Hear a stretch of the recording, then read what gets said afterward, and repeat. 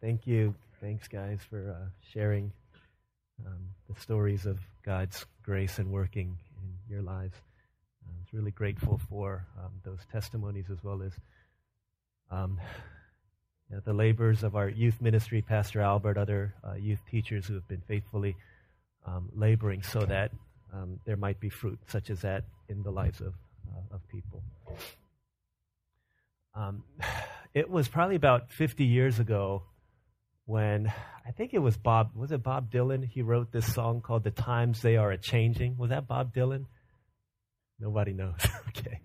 I think it was him. But it was basically a song that talks about, it was written during a time of massive social and political upheaval with the civil rights movement and Vietnam and all these things going on. And part of the message was about how quickly times are changing and how there's a dividing gap, a cultural and generation gap between one generation and the next generation. And the song was written as a way of explaining that and describing that. And though it was written many years ago, I think that's a song for every generation. It's a song for every time. We could sing that song today as well. When you think about the ever-growing chasm between one generation and another. I know we have a lot of people who are new today, or you don't regularly worship here. You will recognize that there's a wide spectrum of age ranges here. We are very intentional at Harvest about being intergenerational. And so we start with 12-year-old, and then we go up all the way to about 112 or whatever age you are. There's no upper limit.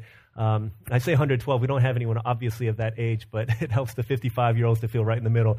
But we are intergenerational in that regard. And so just to kind of help us to feel a little bit, those who are on the older half, to feel really old, let me tell you about the mindset of our youngest ones in here, our 12-year-olds, our sixth grade. Let me tell you a little something about the way they think.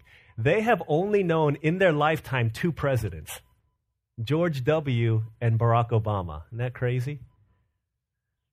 For them, they were born, probably they were 1 year old when 9/11 happened. Right, 1 year old. They were 6 when the Virginia Tech shootings happened. They were obviously not born when Columbine happened. The price of postage stamps for them has never been below 37 cents. And they've never paid less than $5 for a movie at the theater, right? Unless they go to like one of those cheap theaters. But they never paid less than $5. When you talk about movies, it's interesting that, you know, for us, whenever we think of a movie that came out before our time, we think that's so old. That's a classic. For them, The Lion King is a classic. Mulan is a classic. Right, so last week when Brian Mingy Pack was sharing his testimony about Toy Story 2, they're like, Toy Story 2, that's so old. Right? That wasn't even out when they were, well, it had just come out before they were born. Then you think about Harry Potter entered Hogwarts before they were born as well. This is the generation that we're talking about here. The internet was in existence before they were. They've never seen probably a floppy disk or don't know what it is. They don't know how to write in cursive. They've never experienced the exhilarating joy of seeing a fresh set of encyclopedias on their bookshelf. The times, they are a-changing. The world is quickly evolving, and with it, so do we. They have never grown up in a world where they were not afraid of terrorist attacks. They've never grown up in a world where pornography was not available to them on the internet. They've never grown up in a world where homosexuality was not an alternative lifestyle. And they've not grown up in a world thinking that we are living in a post-Christian nation. Right? The times are changing. It's a whole different world than the world of 50 years ago, isn't it? Kind of makes us wonder, what will the world look like 50 years from now? Right, when we're at an older age, when our sixth graders are 60 years old, 65 years old, what is the world going to look like then? More importantly, the more important question is this: what kind of a world are we creating for the generations who come behind us? Because we know that it's not just passively these things are happening. We, as the generations before, are creating a kind of culture and creating a kind of world that they will one day inherit. So what kind of a world are we leaving for your children, for my children, and their children to come behind them. We're in this series talking about the unfamiliar, the familiar passions of God. And I want to talk today about God's passion for the generations. And to see that we are incumbent, that the responsibility is inherent upon each of us to care for those who come behind us. If you have your Bible, let's turn to Deuteronomy chapter 32. We're going to read from two different books of the Bible to try and get a little bit broader spectrum here. But Deuteronomy 32, verses 44 through 47, and then we're going to read from Judges chapter 2, verses 10 through 15. And I pray that this message would speak to our hearts and it would shake us and move us into action. Deuteronomy 32, starting in verse 44 through 47. This is God's word. Moses came with Joshua, son of Nun, and spoke all the words of this song in the hearing of the people. When Moses finished reciting all these words to Israel, he said to them, "Take to heart all the words I have solemnly declared to you this day, so that you may command your children to obey carefully all the words of this law. They are not just idle words for you, they are your life. By them you will live long in the land you are crossing the Jordan to possess."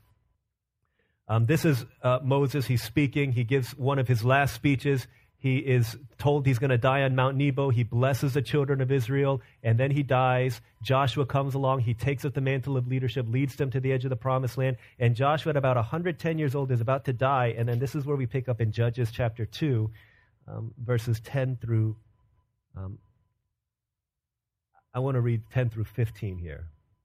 Okay, so Joshua, that next generation about to die, verse 10. After that whole generation, Joshua's generation, had been gathered to their fathers, another generation grew up who knew neither the Lord nor what he had done for Israel. Then the Israelites did evil in the eyes of the Lord and served the Baals. They forsook the Lord, the God of their fathers, who had brought them out of Egypt.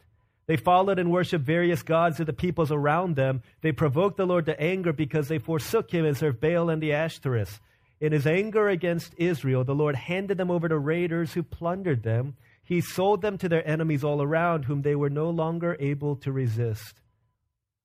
Whenever Israel went out to fight, the hand of the Lord was against them to defeat them, just as he had sworn to them. They were in great distress. This is God's word. We see in this passage, and as I will show you in a second, through many other passages of Scripture, that God's heart is not only for salvation, for the salvation of souls, but it is also for the generations. That his heartbeat has always been that one generation would declare the glory of God to another generation and would tell of his saving acts and tell of his greatness and tell of his character, so that other generations would then rise up to live in worship and obedience to the true and living God. As we look into these two passages, I want to share just three thoughts about God's heart for the generations. And the first one is this: the next generation is the responsibility of the current generation. Okay, the next generation is the responsibility of the current generation. If you look at what it says in verse 46, "Take to heart all the words I have solemnly declared to you this day, so that you may command your children to obey carefully all the words of this law." The reason why Moses is telling the people the commands of God, the songs of God, the teachings of God, saying, ingrain it in your heart, burn it in your heart, is so that they might pass it to the generation to come. The responsibility for the next generation lies within the hands of this current generation. But a lot of us don't think that way, do we? Isn't it true that when we look at the younger people, we think, oh my gosh, they're so weird. Don't we think like that? Like when we think about, for me, I'm in my mid-30s now. When I think about younger people, I think, wow, their tattoos are really weird. Why do they have them in some odd places? Or they've got weird piercings. Back in our day, we only had them, not we, but my generation only had them in their ears. But now they're like everywhere. They're in their nose and in their eyebrows and in their belly buttons and all kinds of weird places. Right? They're weird people. And why do they dress like that? And why do they listen to that kind of music? And what's going on with these people? We look at them, we're like, man, that's weird. These people are so different. And instead of taking responsibility for them, we outsource them to other people, maybe those who are younger than us, who are a little bit more hip than us. And instead of realizing that they are our responsibility, we leave them to other people and let them take care of them. I used to feel that way after I graduated college and I was doing campus ministry and I worked for a couple years in Virginia in property management. I moved down here, and the one thing that I said is, I will not do youth ministry. I will not work with high schoolers and middle schoolers because they're weird. Like, I don't understand them. Like, they color their hair, they dye their, do all these weird things to themselves, and I don't understand them. I could never work with them. And through a bait and switch, I was suckered into doing youth ministry. And because of it, my life was changed because I realized that not only is this enjoyable, but this is where the heartbeat of God lies, is in our investment into the generations to come behind us. You know, this was all very theoretical to me until my friends started having kids. It was all theoretical to me until I started having kids. And I realized that somebody's got to take care of these kids. Who's going to take care of Manny? Oh my gosh, I think I need to do that. Who's going to take care of that generation? If it's true that the number of people going into seminary to study to be ministers is drastically shrinking, the number of people who are pastors right now is drastically being reduced because for a moral failure or burnout or whatever it is, more pastors are leaving ministry than ever before, then who's going to lead my children and your children and the next generation? Who's going to be there serving the churches for them? Who's going to be taking care of them? Who's going to be teaching Sunday school for these people, for these children? This was all very theoretical to me until we started having our own kids, and I realized this is highly personal and it is deeply practical. I was in Seattle and Portland on vacation a couple weeks back for a couple reasons, and was out there. And one day I was hanging out with Olivia's brother, Justin, and their family. They've got a now 4-year-old daughter and a 2-year-old son, and we're hanging out at the zoo. A lot of fun and looking at all these cool things. And Manny and Tabitha are a year apart, and so they're laughing and playing together. And Barnabas is just like 2, so he's doing his own thing. And Elijah is, he's so little that he's just kind of like looking around in awe of everything. And so as we're hanging out, somewhere in between like the elephants and the gorillas, Tabitha and I were hanging out. And she starts singing this song that she learned at church. Right? It was Toby Mac. I don't want to gain the whole world and lose my soul. I was like, oh, Tabitha, that's Toby Mac. You're so good. I started calling her Tabby Mac. And I thought it was so cute. My first reaction, that's so cute. She's singing Toby Mac. But my initial, immediately after that, I felt like God dropped a little bomb in my heart, and it exploded in there, and it's just continued to reverberate since that time. As she was singing this song, I don't want to gain the whole world and lose my soul, I thought in my heart, God saying, that is the unspoken cry of a generation. Who's saying, you can give us everything else in this world, but don't give us all these things at the forfeit, at the expense of our soul. Said, you could give us the riches, but don't forget to give us Jesus. Don't forget to give us what matters. You could take the world, you could take the riches, you could take the cars, you could take the fame, you could take all of these things, but give us what really matters at the end of the day. I don't want to live my life and go my entire life and stand at the end of it all looking back and say, I wasted it all. You didn't teach me what really mattered. You taught me how to sing. You taught me how to dance. You taught me how to do all of these things in school and watch all these TV shows and play all these sports, but you didn't give me what really mattered in life. I don't want to gain the whole world and lose my soul. And I just began to think, what is it that I am passing on to those who come behind me? What is it I'm leaving behind as an inheritance, as a legacy? What are the things that my generation is passing on to those who come behind because they don't want to gain everything that this world has? And at the end of the day, to realize that they've lost everything that really mattered. This is the beat of God's heart, not only in Deuteronomy and Judges, but throughout the Scripture. You cannot read the covenants that God makes with his people and not realize that he makes them with an individual, but he also makes them with the seed to come behind them. You can't read of God being the God of Abraham without reading that he's the God of Abraham and Isaac and Jacob, the generations to come. You can't read the covenant that he makes with David and not realize that he promises not only David will sit on the throne, but the generations that come behind him will sit on the throne. You can't read Deuteronomy 6, the greatest passage in the Old Testament, the Shema, love the Lord your God with all your heart, soul, mind, and strength, without realizing that he's saying the reason that you get this is so that you could teach it to your children, so they could bind it on their fingers and wrap it around their hearts and get it into them. Can't read through Deuteronomy without realizing that it was a song, it was a book for the generations. You can't read the book of Numbers without realizing that it was written by the first generation, warning the second generation, don't repeat the same mistakes that we made. Same thing with the book of Judges. You cannot read the Psalms without constantly hearing this refrain. One generation will sing to the next generation. One generation will declare the work of God to the next generation. Tell the story to the generations to come behind you. You can't read about Paul's letters to Timothy without seeing that Timothy was only the man of God that he was, the pastor in Ephesus and the great leader of the church in Asia Minor, without seeing that his faith was passed down from his mother, from his grandmother, from Lois to Eunice to him. You cannot read the Bible without seeing that God's heart beats with an infinite love for the generations. And he places that within our hands and says, no matter who you are, no matter how old you are as sixth graders, you are responsible for those who come behind you. Even as sixth graders, you have a responsibility to the 8-year-olds, to the 6-year-olds, to teach them and to train them up in the ways of the Lord. The 55-year-olds in here have a responsibility to invest, to share their successes, to share their failures with those who come behind. And we cannot outsource that to other people, because the generation to come, the next generation, was, and always will be the responsibility of the current generation. This is the first thing that we see in Deuteronomy.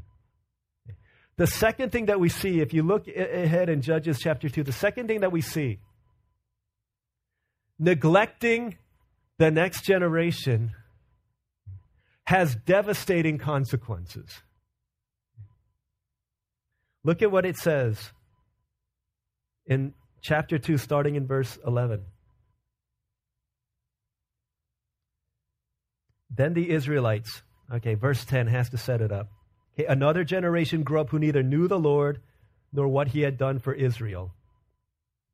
Then the Israelites did evil in the eyes of the Lord, served the Baals, forsook the Lord, just touch and go, followed and worshipped various gods, provoked the Lord to anger, forsook him, served other gods, handed over to raiders, plundered, sold them to their enemies, no longer able to resist. The hand of the Lord was against them. They were in great distress. Why that key word in verse 11, then? It's because the generation, Joshua's generation, did not pass on the knowledge of God to the generation to come behind them. As a result, all of these devastating consequences came as a result. If I were to ask you a very stupid question, say, raise your hand if you would like the coming generation to experience this plight. Raise your hand. You would say, that's foolish. What are you talking about? But the sad reality is that a lot of these descriptors of the second generation in the promised land is a very close description of the generations that are coming behind us. People in great distress, forsaking the Lord, no longer serving God, serving false gods, no longer able to resist the enemy. When we neglect the next generation, this is the inevitable result. Devastating results and consequences. Because sadly, though the generation behind says, I don't want to gain the whole world and lose my soul, it seems as if we've given everything that they want, but nothing that they need. 1963, Madalyn Murray O'Hair, famed atheist, said we need to get rid of prayer in school. And we need to get rid of it. There should be no prayer. And so we did. And then later they said, we need to get rid of the Bible in schools. Okay, stop teaching the Bible that says love your enemies. Okay, don't steal, don't kill. He said, okay, let's get rid of the Bible in schools. And then later said, well, hey, let's make it legal for people to go ahead and kill their unborn children. Let's legalize that. We said, okay, that's cool, that's fine. Then we said, let's start passing out condoms in school because boys will be boys and girls will be girls. They just start passing them out. Parents don't even have to know about it. We said, okay, that's cool. Started saying, let's take pictures of people in indecent positions, in indecent places, indecent exposure. Let's put it on the internet and call it freedom of speech. We said, well, we have to protect constitutional rights. Let's do it. And we said, let's let people in positions of power do whatever they want.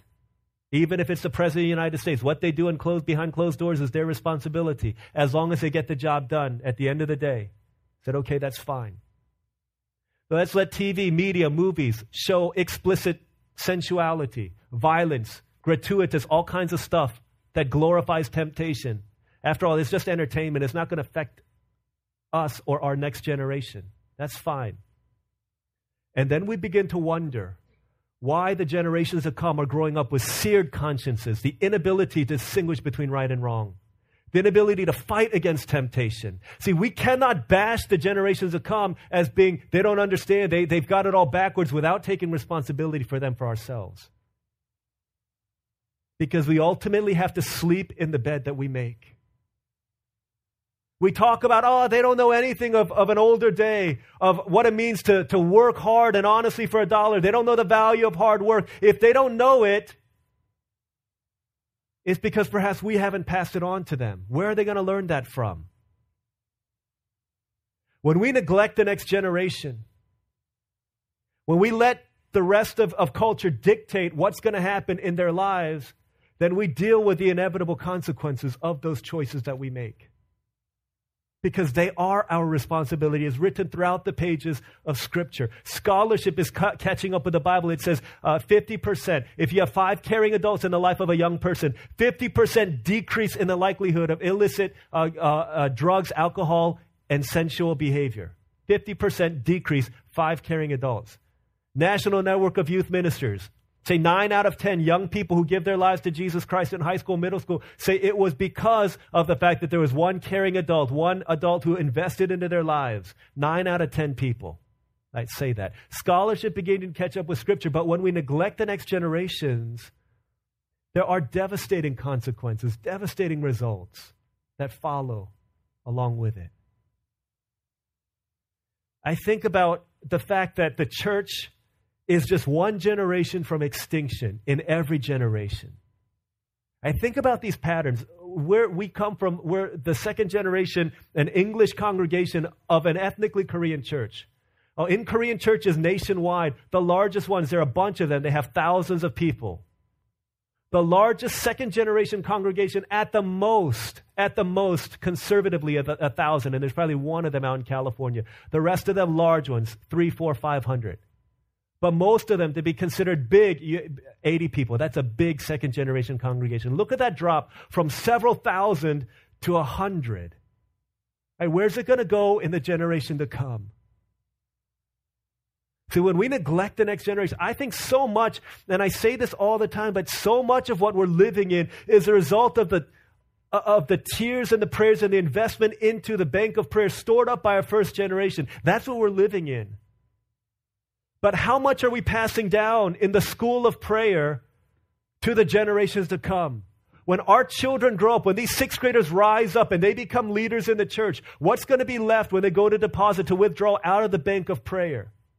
Our first generation has stored thousands of hours, stored up bottles of tears, wet pillows, rough knees, furrowed brows, because they invested in prayer. They believed in the power of God, investing in a generation yet unborn. What are we passing on to the generations to come? Because if we neglect the next generation, there will be devastating consequences. If you look throughout the churches in Asia Minor, that the book of Revelation, written 7 churches, all of them decrepit, broken, decaying, just shells former selves of what they used to be. If you look throughout Europe, great big cathedrals that just took root and took off, and now 1,000 people capacity sanctuaries being inhabited by 30 worshipers, 50 worshipers. We are just one generation away from extinction. And what are we going to do about it? Right? This is our responsibility. They're crying out, I don't want to gain the whole world and lose my soul. And we would hear these cries. The last thing that we see, you jump back to Deuteronomy. The last thing that we see, and here's a tinge of good news. The last thing that we see, investing in the next generation has exponential returns. Verse 47, chapter 32. They're not just idle words for you. They are your life. By them you will live long in the land you are crossing the Jordan to possess. Moses is saying, look, if you take these words to heart, you pass them on to the generations to come, then they will not live wandering around either in slavery or in the wilderness, but they will inhabit a land of promise. And for the generations to come, they will live in a land flowing with milk and honey. And in that promise land, God would raise up leaders who would do amazing things for the people of God. Saying when we begin to invest in the next generation, there can be exponential results because young people have always been used of God to bring transformation in the world. Always been used to bring transformation in the world. As you think about this reality here, I love what Pearl Buck, I've quoted her in the past, but she says something to the effect of young people do not have that blood, that vein of skepticism circulating through their blood. They don't have that sense that it's impossible. And they don't have that sense of, no, there's no way that's possible circulating through them like the older generations do. And she says that's why they attempt the impossible and they achieve it generation after generation. There's something beautiful about the next generation that doesn't know enough to say this is not possible, and so they try and they go for it. Last week, our Manny, she just turned 3 years old, she went to the doctor for a 3-year-old checkup, and while she was there, one of the things the doctor said is she needs to eat more vegetables. So the doctor said at every meal, okay, even just start out with a pea size of whatever vegetable it is, cauliflower, carrot, broccoli, whatever it is, just give her that, lettuce, and just let her start out with that. And so we said, okay, we're like, Manny, okay, you got to grow up and be a big girl now. You're 3, okay, so you're going to start eating vegetables. And so I think it was Friday morning or yesterday morning, Saturday morning, we were eating breakfast. And Olive had set out tomatoes and said, Manny, today you're going to eat a tomato. We're really excited about it. And so I bit half of my tomato and I put it on her plate so it'll be smaller. And it tastes like candy. I mean, it was really sweet. It wasn't like candy, but it was good. I said, Manny, this is so great. And so she had like her boiled egg and her peanut butter bread and things like that. And she's eating all this stuff. And Olivia kept saying, Manny, when are you going to eat your tomato? And she's like, oh, whatever. And she's eating her other stuff. And at the end, she's pretty much finished her breakfast. And so Olive again is like, when are you going to eat your tomato? And Manny said, How about I eat it after my nap? So we sent her to timeout and said, that's a terrible idea. Just kidding. We didn't say that. But I put my head down and I was laughing and I was laughing and I was laughing because there's no way until it gets cold in a hot place that would ever happen. But you have to love the audacity of that request. And we're eating breakfast. It's like 8 in the morning, 9 in the morning. After my 2 o'clock nap, I'll eat it. Are you serious? But she doesn't know any better than to attempt the impossible and to expect the impossible, that it's going to really happen. And throughout history, God has always used people who had no fear of the unknown, of the impossible, and said, let's go for it. Let's give it a shot. That's why in the 1930s, stadiums filled with people would say, we are yours, Hitler. And through that group of young people, a nation was changed. In the 50s and the 60s, a group of people clad in red would, again, fill stadiums in the largest country in the world. They would read the sayings of Chairman Mao, and they would flip through a cultural revolution, flip that nation upside down. Because God has always used the lives of young people to do the impossible because they dreamed and believed that they could. But what happens when these young people, when the next generation gets turned on to things that really matter? What happens when a bunch of adults standing on a mountaintop, fearing this Philistine for days and days and days, this giant, and every single one of them fear and cower, and then a next generation youngster said, I don't need armor. All I need is 5 smooth stones and a sling, and I go in the name of the Lord. And he slays a giant, and his people are set free from bondage to the Philistines. It was a next generation young girl named Esther, promoted to Queen of Persia. She had a choice one night. She said, you risked your life going uncalled for, unsummoned into the courts of the king. It's either that or it's genocide for your people. You choose. And she boldly stood up and she saved an entire nation from being exterminated at the hands of the enemy. It was a 16-year-old king named Josiah who brought massive reform to the people of God. It was when God decided it's time for me to enter in this world and put an end to this brokenness that he chose a teenage virgin girl named Mary to be the delivery child of the promised heir of salvation into the world. See, when we begin to invest in the next generation, there are exponential results. When we begin to give them not what they want, but the things that they really need, then the results in that generation, in the lives of our people, will forever be changed. It has results for their children and for their children's for generations yet unborn. What is it that our people, that the next generation really needs to see?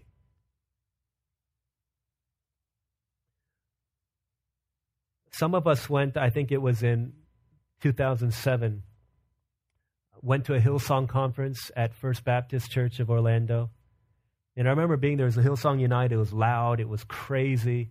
I mean, these are like next generation musicians leading just punk rock, grungy, all these crazy songs. And median age in that place had to be in the teens. People jumping up and down mosh pits, and standing in front of me, diagonally across from me, were 2 people, white hair, balding, a man and a woman. Had to be pushing 70, if not already there. And I remember thinking to myself, do they know that they're in the right concert hall? This is like Hillsong United. And as I sat there, I couldn't stop but watch them throughout the entire time that I was there. I don't think they're going to be able to make it in a mosh pit singing one way. I don't think it's going to happen. So I was watching it and seeing what they did. I remember they just kind of stood there and just tried to sing along with the songs that were being sung. And there was this one song that we started singing. In that moment, both of these elderly people lifted their hands in worship. And I remember it just completely captured my attention. And as I was watching them, I was looking at the words, singing the song. The song said, now unto the Lamb who sits on the throne be honor and glory and praise.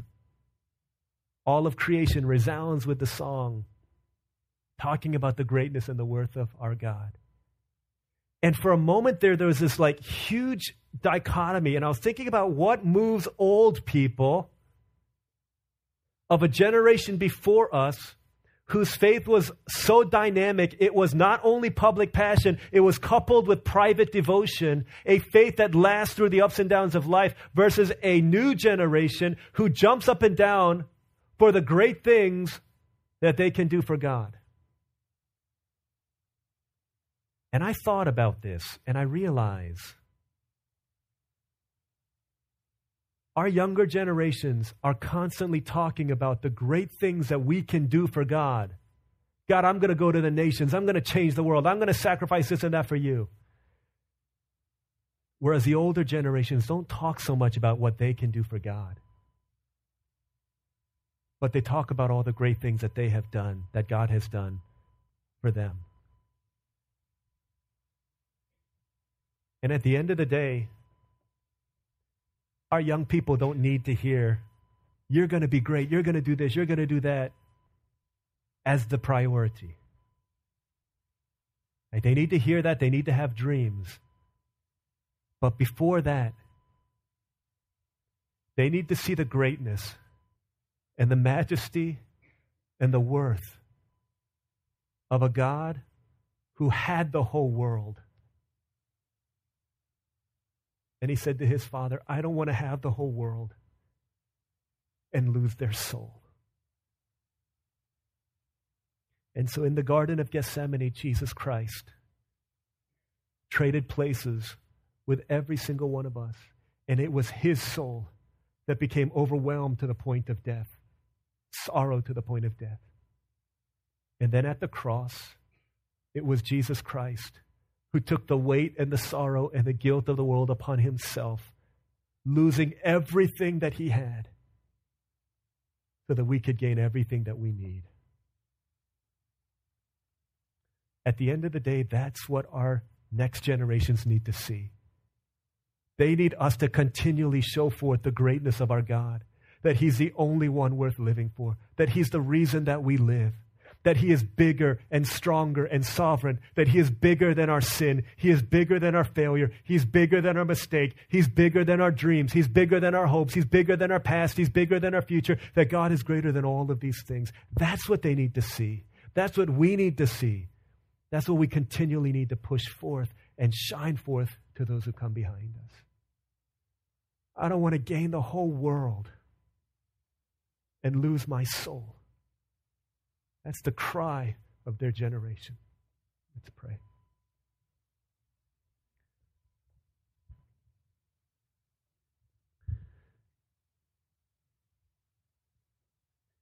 As we reflect on the Word of God, as our praise team comes up, I want to really challenge us to press in and allow this message to turn within our hearts and to let it rend our hearts.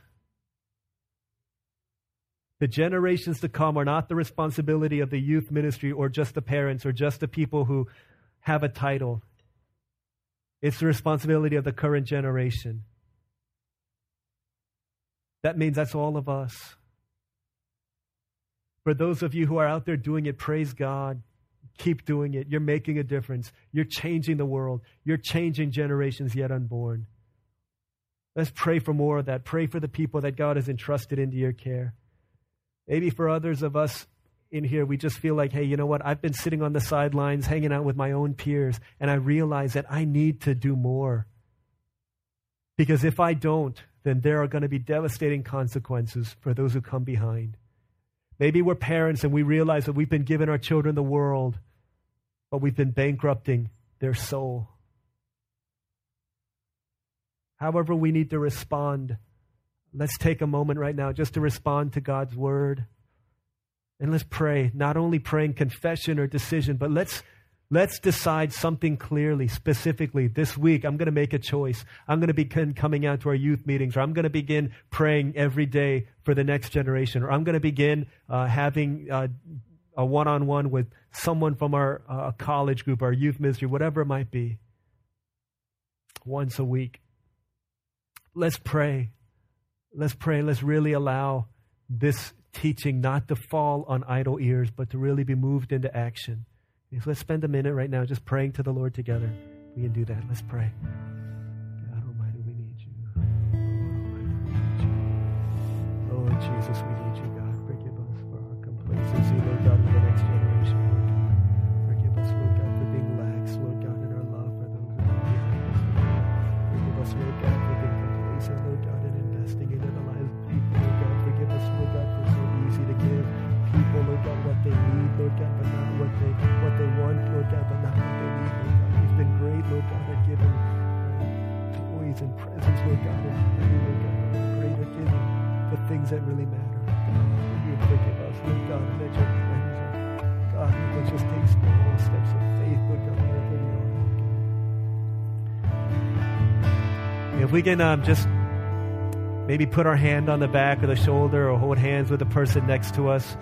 One of you will be older than the other.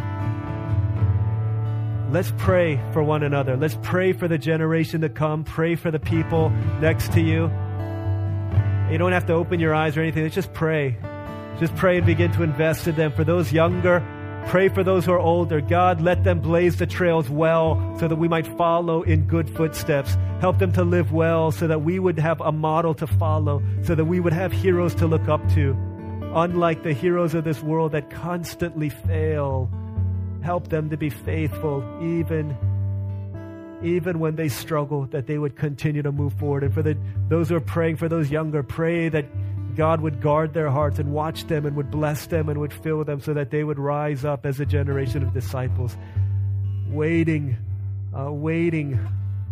for a generation to rise up of selfless faith. Let's pray. Let's pray for one another. If you can just lift your voices. If you're sitting with a spouse, pray for your children. Pray for the generations to come. Pray for one another. Let's pray. Let's lift our voices as a way of encouraging those around us. Let's pray for the future as well as the past generations. Let's pray together. God Almighty, we need you, Lord God. We pray that you would do your work of grace, Lord God, and of blessing, Lord God, within your people, Lord God. That you would minister, Lord God, to these young sixth graders, Lord God, that they would rise up in the faith of Jesus Christ.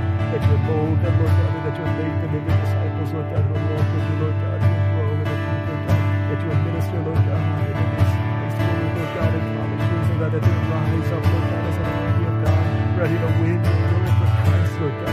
Pray, Lord Jesus, that you would make us desperate for you, Lord God. Make us hungry for you, Lord God. That the fire of revival, Lord God, would sweep through their hearts, Lord God, and that you do your work in them, Lord God, for the glory of God amongst the nations. Oh, Jesus, we need you, Lord God. Jesus, we need you, Lord. Father in heaven, we thank you that our mentors are not just people who are a couple years older than us, but as a church, that we are involved in something that is multi and intergenerational. This is part of the beauty of the church. Young and old, male and female, different socioeconomic status, different ethnic backgrounds, different racial backgrounds, different occupations, different whatever it might be across the spectrums of life. Thank you that in the differences we see the manifold beauty of God and that we can share that with others. We pray that you would help us not only to do that passively, but to do that actively, aggressively, investing into the generations before and after us, particularly those to come, that we would not at the end of the day give them everything that they want and that forfeit everything that they need. Help us to know what really matters so that we can show what really matters. We can pass that on to those who come behind. Thank you so much. We need you in order to do this. The task is great, and apart from the work of your Holy Spirit and God Almighty, we cannot do this. Empower us, embolden us, strengthen us for the call. In Jesus' name we pray. Amen.